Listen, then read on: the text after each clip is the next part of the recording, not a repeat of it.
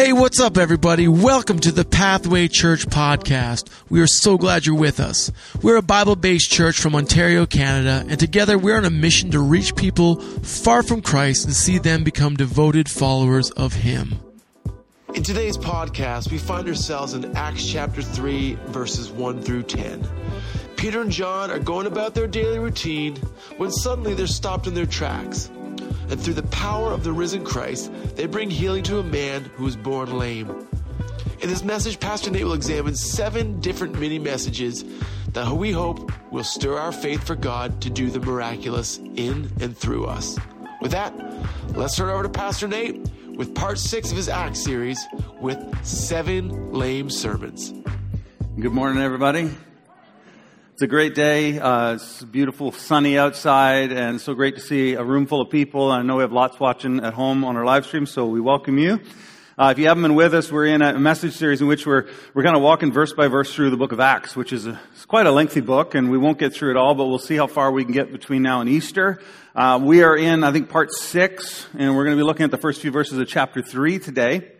Just to give a little context, if you're visiting with us or you haven't been tuning in, basically at the beginning of the book of Acts, Jesus is with his disciples, and he's standing on the mountain, and he tells them to wait in Jerusalem for the Holy Spirit, and then he ascends into heaven. And so the disciples and the apostles and the early church, they gather in an upper room in Jerusalem, and there they're waiting. They're waiting for the Holy Spirit, and while they're waiting, they replace Judas, who betrayed Jesus and hung himself. And so they've got the band of 12 together again, and they continue to wait, and then the Holy Spirit descends. And they're speaking in tongues, and these signs and wonders, and the huge crowd gathers. Peter preaches his very first sermon. Todd shared all about that, and he told them about Jesus, that, you crucified Jesus, and we expect the people are going to be offended and run away, but instead they lean in, and God by His Spirit draws people, and thousands are added to the church. And then at the end of chapter 2, we see the early church is growing. There's every day there's new people being added to the church. Signs and wonders are being done by the apostles, and all kinds of incredible things are doing. People are growing in generosity and faith. So really, really cool scene. What Luke doesn't tell us is what these signs and wonders are that the disciples are doing. Except now, as we enter into chapter 3, we're going to see one example of the kinds of things that were going on in the early church. And we're going to see in just a moment Peter and John. They're going to heal a man who's been lame since birth. And I think maybe I'll read the text. Let me just read it through for you. And then I'll set the stage, and we'll kind of start walking through it together. So let me just turn to Acts chapter 3. If you got a Bible, you can follow along with me, but I'm just going to read these 10 to 12 verses, and then we'll dive right into it. Here's what it says in Luke chapter 3, beginning in verse 1. Now, Peter and John, they're going up to the temple at the hour of prayer, the 9th hour. And a man lame from birth was being carried, whom they laid daily at the gate of the temple that is called Beautiful Gate, to ask alms of those entering the temple. Seeing Peter and John about to go into the temple, he asked to receive alms. He's asking for a donation. And Peter directed his gaze at him, as did John, and said, "Look at us." And he fixed his attention on them, expecting to receive something from them. But Peter said, "I have no silver and gold, but what I do have, I give to you. In the name of Jesus Christ of Nazareth, rise up and walk." And he took him by the right hand and raised him up, and immediately his feet and ankles were made strong. And leaping up, he stood and began to walk and entered the temple with them, walking, leaping, and praising God. And all the people saw him walking and praising God and recognized him as the one who had sat at the beautiful gate of the temple, asking for alms. And they, filled with wonder and amazement, they were filled with wonder and amazement at what had happened to him. Powerful, right? Let's pray and we'll dive into it. Father, today as we open up your word, and as we look at the story of this lame man and your healing of his body, I pray, Father, that you would speak to each of us, that you by your Spirit would touch us and lead us into truth as we study this together, and we surrender this time to you in Jesus' name. Amen. As I think about this particular text, I've been in church a long time, like 40 years, a long time. Kind of like the guy in the story, actually. And depending on the church that you attended and the way that they perceive the scriptures, their theology, the sermon that would be preached on this text would vary greatly. Let me give you an example. If you grew up in a church, and I attended some of these churches growing up, where they don't believe in healing, healing's not for today anymore, like that's just a thing of the past, that was something God did then but doesn't do now. If that was the frame, then they would have if a preacher was preaching this sermon, here's what they would say. It wasn't Peter and John that healed him, it was Jesus that healed him. And that would be right, because Peter and John are going to say, it wasn't us. And then they would say, look at what happened. Because he was healed, God got all the glory, and the mission of the church was moved forward. And to that, I would agree. If you were to attend another church growing up, and I attended some of these churches where they believed in healing and the power and the gifts of God and all of these things, that those are still in operation, they would preach the sermon a little differently. They might say something like, hey, if you're broken, if you need healing, Jesus will heal you. So they will put you could become the person who's lame and who's in need, and God wants to heal you, save you, deliver you today. And that would also be true, wouldn't it? And then they might take it a step further and say, and you could be like Peter and John and carry healing to those around you. Words of encouragement, physical healing, emotional healing, healing to those around you and to the world. And so one of those messages will be hyper-focused on Jesus, and he's the one who heals and saves, which is true. And another would focus on you, that you can be healed and that you can help heal others. And today I want to try to walk the line right in between the two. It's kind of my mojo. It's kind of what I like to do. And as I read through this text this week and just prayed and thought and looked at it, honestly, what normally happens for me when I'm preparing a message is something like this. I'll look at the text and I'll read the text and I'll read, all kinds of different things about the text. And then I just kind of stew on it for a little while. And often there's a few things that sort of leap from the page. And I'm like, okay, that's a potential sermon. That's a potential sermon or a way that we could go about this. And then I'll usually kind of digest it all for you and kind of like pull it all to one big theme and a few points. And then I present it to you kind of a finished work. Today you're going to get to you'll get a glimpse into the mind of Nathan, because I haven't digested it all. And as I went through the text, I actually found 10 sermons. And I thought, which one? And I thought, I'll give you 7. Okay? So before I give you my 7 sermons, let me just answer, or at least attempt to answer one question that I think is really important before we dive in, and I'll put it up here. And the question is this: is healing for today? Now, I don't know what your background is. I don't know what your experience is with this. And again, there's people from all different extremes. What I find, let me just give you a quick context. What I find when I open up the scriptures is that God healed and did miracles in the Old Testament before Jesus. Jesus shows up, he heals people, he does miracles. And then after Jesus ascends into heaven, his disciples heal people, do miracles. And then after the disciples go, those that were following the disciples healed people and did miracles, signs, and wonders. So in my estimation, there's no reason to believe that God has changed at all. Now that leads us into all kinds of questions about who gets healed and why we don't all get healed and all of those things. That's a topic for another day. But I believe that God is the same yesterday, today, forever.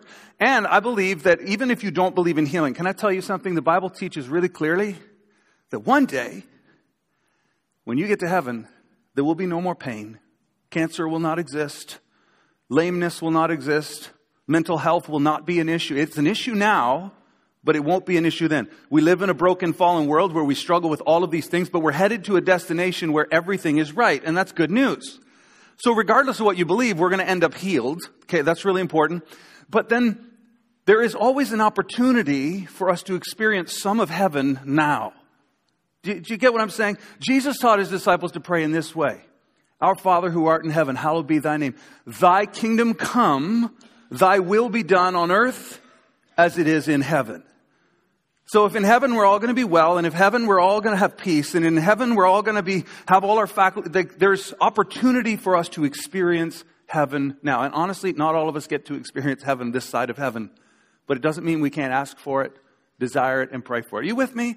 So can we just be open to that? So as we enter in, I've got 7 mini sermons. I'm going to try to get through them all. The title of my overall message is 7 Lame Sermons. I thought that was clever since they're all about a lame man. So we'll start with verse 1. Let's dive into it today. Verse 1. Now Peter and John were going up to the temple at the hour of prayer, the 9th hour. Context. Previous chapter tells us Peter and John, the apostles, and the early church were gathering in the temple daily to pray. So what they're doing here is they're actually doing something they did every day. This was what we call a discipline. Every day they're going to the temple, and every day they're praying together. The title of my first lame sermon is this: Divine Interruption. Because what I want you to understand is that Peter and John every day were walking through the same gate, past the same lame man, Because I don't know if you know anything about people who don't have a home, people who are living on the streets, they often have their spot. This has always been true. You drive around the city, you'll see the same person on the same corner. They have spots, and they know who each other's spots are. This guy had such a terrible situation that he got prime real estate. He's at the largest, most heavily trafficked gate in the city, and it's his spot, which means that if Peter and John were going there daily with the church, thousands of Christians were walking past this lame man every single day. Think about that. This day, though, is going to be different. This day is going to be a divine interruption. I believe that God will divinely interrupt the course of our regular activities. Do you believe that? There have been times in my life where I'm going about my business, I'm doing my family thing, I'm taking my kids to sports, I'm shoveling my driveway, and I will sense, and I'm sure some of you have experienced this, something inside your heart goes, help that person, call that person, something. And it's the Holy Spirit leading and guiding us, and it's out of the ordinary. And He will divinely interrupt the course of our regular actions. And if we will listen and if we will heed, God will work. And on this occasion, for whatever reason, John and Peter, they're walking to the temple just like they had done every single day. By the way, good things happen when you're on your way to church. I'll just throw that out there. That would be a point in my sermon. Okay? So they're on their way to church. They're on their way to pray with the believers. And God's like, over here. And something happens on this day. Their attention is drawn to this man. And at this point in the sermon, the keyboard would come in nicely underneath. And I would begin to ask questions like, are we listening for God's leading? Are we listening for His voice? Are we ready to act when He interrupts the course? Sometimes we're so busy doing our stuff. It's like, I don't have time. And there have been times in my life when I have sensed God leading me to do something and I've done it. And it seemed like nothing happened. And there have been other times when I've sensed God leading me to do something and I went, no, that's just me. And I left it alone and I regretted it. Anybody else? Are we willing to listen? Are we willing to let the Spirit of God lead us? It's a really, really important question. Are we willing to let Him interrupt our regularly scheduled program? That's lame sermon number 1, rough. Verse number 2 continues, says this, a man lame from birth who is being carried, whom they lay daily at the gate of the temple that is called the Beautiful Gate to ask alms of those entering the temple. Let's frame this and think about it. He's lame from birth. We'll go forward one slide. Verse in chapter 4, it actually tells us the man of whom the sign of healing was performed was more than 40 years old. This guy was born without the use of his legs, and for 40 years had to be carried by someone else, had to be a burden on his family, a burden on, he couldn't contribute in so many ways because of his lameness. And if we go back to the text, we find that he is laying at the gate called Beautiful. And isn't it interesting? The city of Jerusalem had a lot of gates, and a lot of them were adorned with gold and silver and really nice architecture. But the Beautiful Gate was larger and more beautifully adorned than the rest, because the Beautiful Gate actually led into the court of the Gentiles, where the temple was. So this was a huge gate, beautifully adorned with brass, and people would come in to the temple through this gate, literally. And here's something that I've thought about a lot. Jesus, during His 3.5 years of ministry, regularly visited the temple. And it makes me wonder, did Jesus walk by this lame man? 40 years, He might have been laying there. Jesus and the disciples marched right past, potentially. And it makes me wonder, did Jesus see him? Jesus didn't heal everybody, by the way. And it makes me wonder, did Jesus see him? And I think the answer is yes, because here in Acts chapter 3, Jesus is going to heal him. And it reminds me, and I guess this would be the title of my second sermon, Your Moment is Coming. We don't know what moment God is going to move on our behalf. And so many people like this lame man could very easily look at their life, look at their situation, look at their marriage, look at their kids, look at their financial situation and go, there is no hope, nothing will ever change. Do you not think this guy would have thought that? This is my life, it will never change. And yet, in a moment, God is going to intervene. And things are going to change drastically. And I think sometimes it's so easy for us to slip into despair and hopelessness, thinking that whatever situation we face, it will never change. There are people maybe came into church today, watching online, and I'm telling you, you come to church and you feel like everything is so dark and everything is so a mess and so hopeless, and everyone at church is so happy. And they got their coffee and they're singing praises to Jesus and they got it all figured out. And you're like the lame man sitting under a beautiful gate, wondering if there's anything for you. And I'm here to tell you there is. Because we have a God who loves you and a God who wants to move on your behalf. And you just need to know that your moment is coming and don't lose hope. Is this helping anybody? That's what I want for you today. And so let's continue. Let's continue into verse 3. We're just kind of walking through. This is my brain as I'm reading the text. This is where my brain's going, so you're getting to see it on display. Seeing Peter and John about to go into the temple, he asked to receive alms. He's got his can out, or whatever he had, a basket. Alms for a lame man who can't work. Help me feed my body, my family, whatever his situation was. And he's asking to receive money. And of course, you already know what's going to happen. Peter and John are like, we don't have any money. Super disappointing. The title of this third lame sermon is as follows: More Than You Could Ask or Imagine. This is so interesting because this guy's asking for money. Who thinks money's helpful? Show of hands. Okay, about half of you. The rest, just send it my way, you know. Money is a really helpful thing. Money can solve a lot of problems, but guess what? Money can't solve all your problems. And money is limited in its scope. And what's so interesting is this guy's asking for money because he thinks that money is what he needs. And God has something more than he could ask or imagine. God has something that he actually needs, but he doesn't even think he can ask for. And God wants to give him more than money. He wants to heal his body and give him a new life and a new hope. And it's like, I wonder sometimes if we fail to ask God for the right things. I've asked God for money. God, would you money for our ministry? And someone recently told me, I was like, you don't pray for money, pray for millionaires. Right? Or we say, oh God, would you fix my spouse? And God's like, actually no, instead of changing your spouse's attitude, I'm going to transform your heart. And it's going to make a radical difference, not only on your marriage, but on your family and your in-laws and everything. So God often wants to do something way beyond.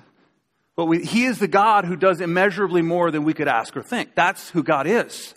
And I think sometimes our prayers are too small. I think sometimes we just ask for the thing we think we need rather than the thing we actually need. But God wants to do more. Instead of just a transaction, he wants to transform. So here's a question. What are you asking him for? The keyboard comes in underneath. Here's the moment where we apply it to, right? Like, what are you asking him for? Are you asking him for the right thing? Let's move on to mini sermon number 4. When Peter directed his gaze at him, as did John, and said, look at us. Let me tell you something. If there's somebody in need, do you make eye contact with them?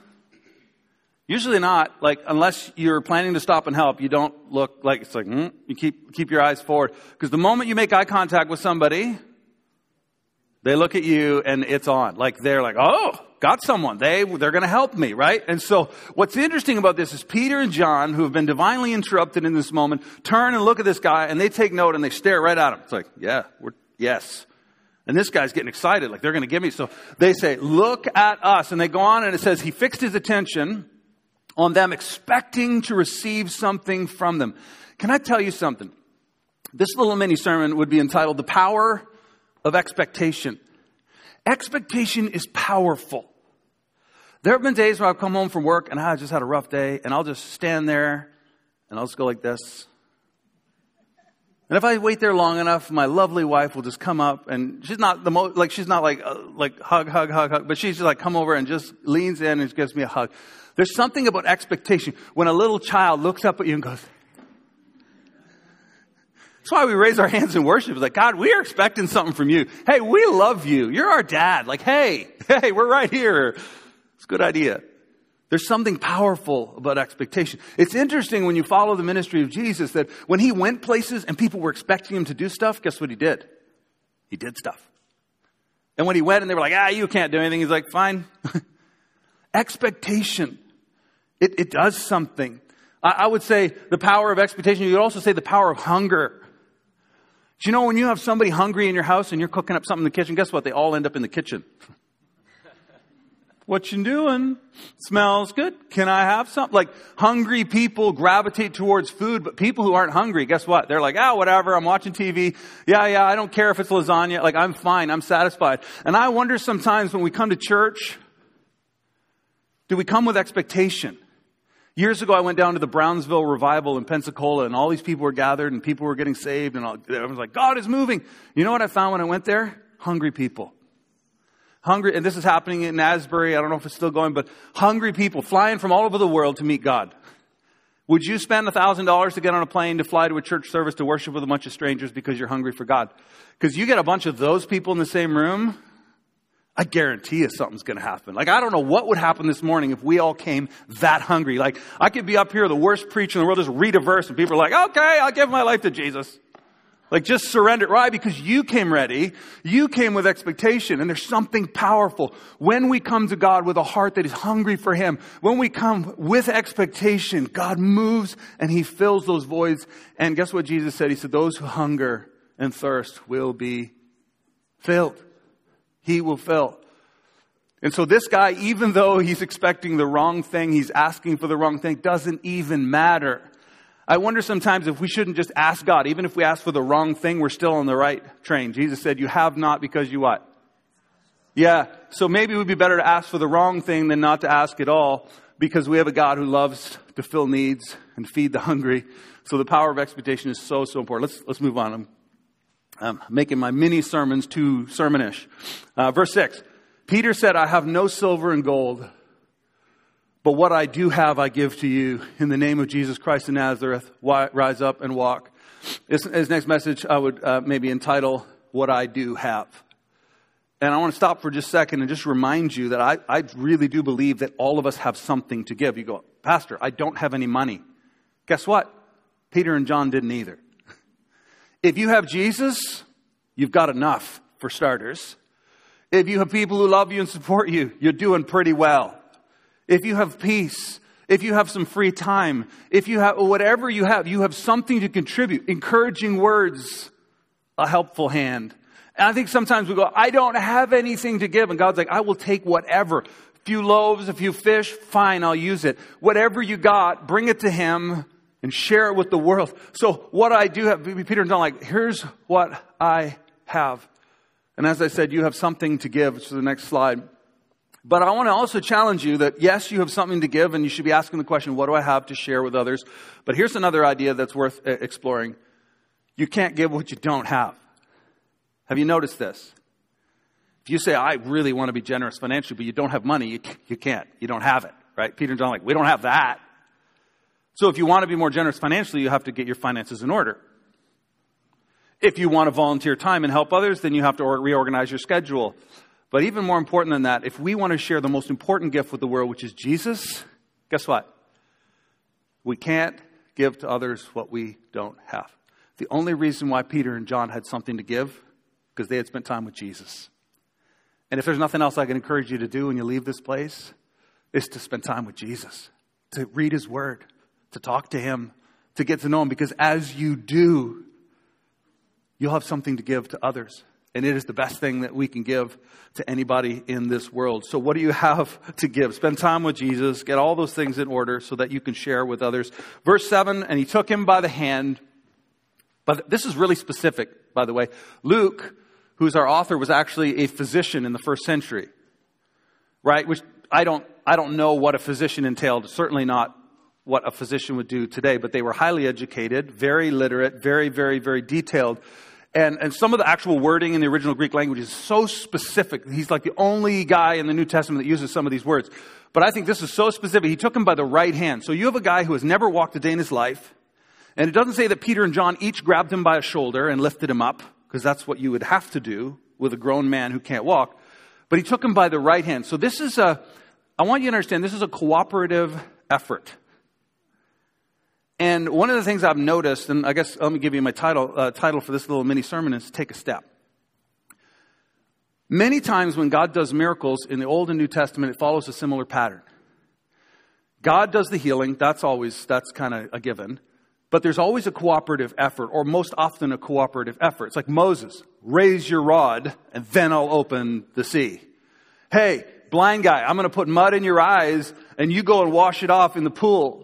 And when you do that, I'm going to heal you, but I want you to do is to, hey, Naaman, I want you to go and I want you to wash in the dirty river 7 times And then you're going to be healed. And Naaman's like, well, what's the point of that? It's like, the point is you got to take a step. And this is always what happens. Hey, take the loaves and fishes. I'm going to pray for them. Start handing them out. It's like, well, this isn't enough for thousands of people. It's like, just start handing them out. And there's this awkward moment. As you might imagine, Peter's probably thinking as he's reaching down, is this going to work? Because if this doesn't, John, get ready to catch him. No. I mean, think about it. Like there's a huge step of faith, both on Peter's part and on the man who's being healed. And he reaches down and takes this guy's arm and is helping him up. And this guy had to move his legs and do something. And I think so often God wants to do things in our lives, but we will not move and take a step.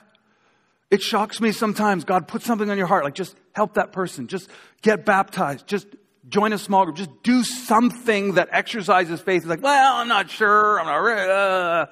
Take a step. God always says, I'm going to do this thing, but I want you to take one step my way as an act of faith. So as you study the Bible, look for this. You're going to see it.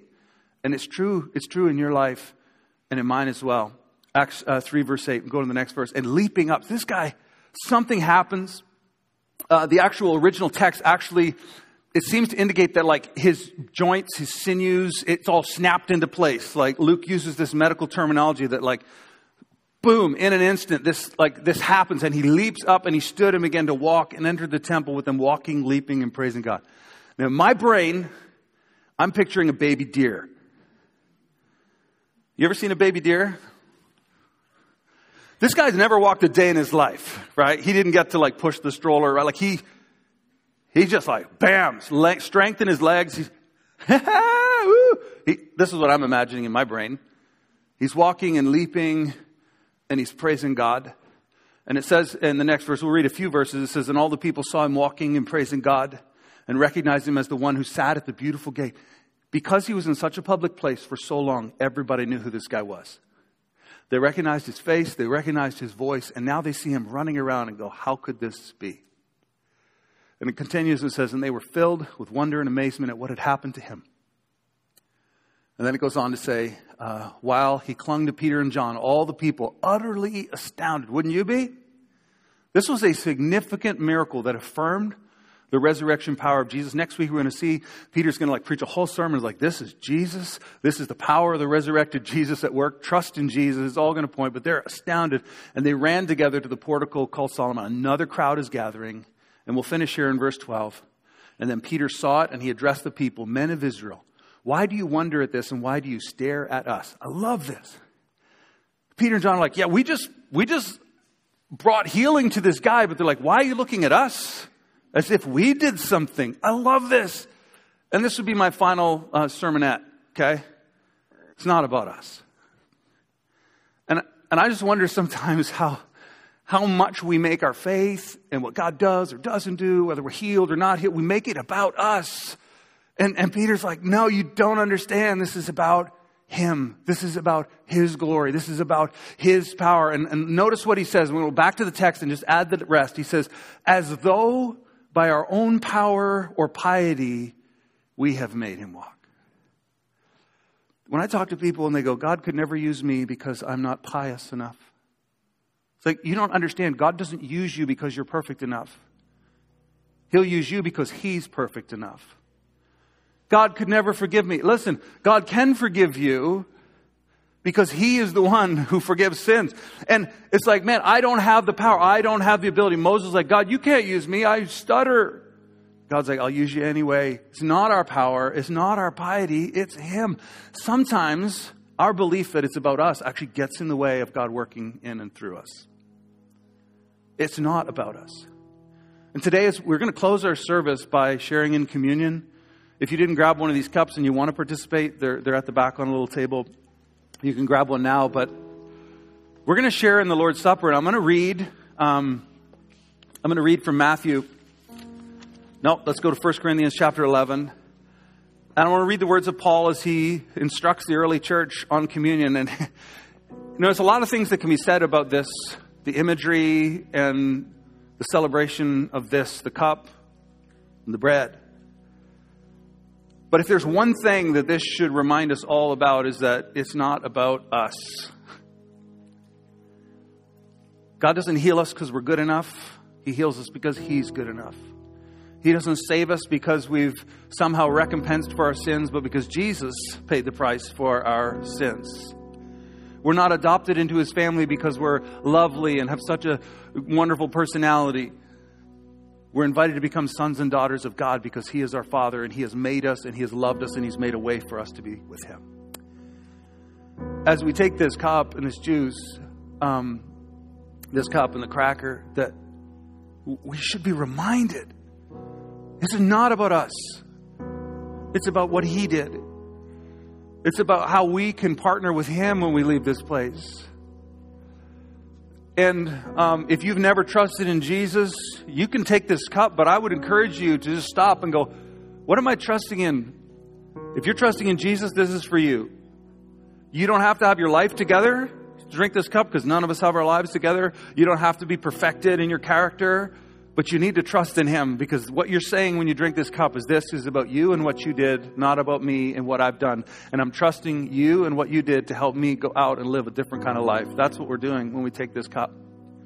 And so, to wrap up my 7 lame sermons, I'll just recap a couple of the ideas. I hope that you leave here today probably going, what was that all about again? I don't know. But I hope as you leave this place today, you will be expecting Him to speak. That you'll be expecting God to lead you, to interrupt you. That you will be expecting that God would do in your life and through your life more than you could ever ask or imagine. And that you would respond when He speaks in faith. To take that step. To move forward with Him. And as we do that, we give Him all the glory. So let's open up this cup if you haven't already, and we'll take the bread. And in the words of Paul, he says, for I received from the Lord what I delivered to you, that the Lord Jesus on the night when He was betrayed took bread. And let's take our bread together. And when He had given thanks, He broke it. He said, this is my body, which is broken for you. Do this in remembrance of me. Let's take the bread together.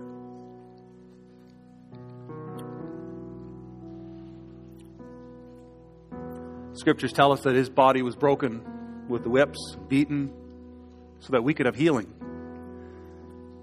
That our bodies could be healed, that our spirits and hearts could be healed, and that our sins would be forgiven. He continues by saying this, in the same way He also took the cup after supper, saying, this cup is the new covenant in my blood. Do this as often as you drink it in remembrance of me. It's not about us. It's about what He did for us. Let's take this and drink it together.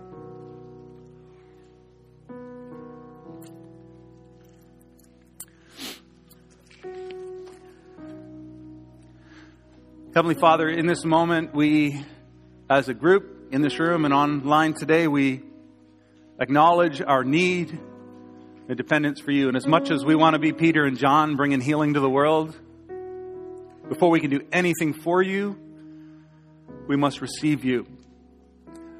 We start our journey, a lame man in need of healing.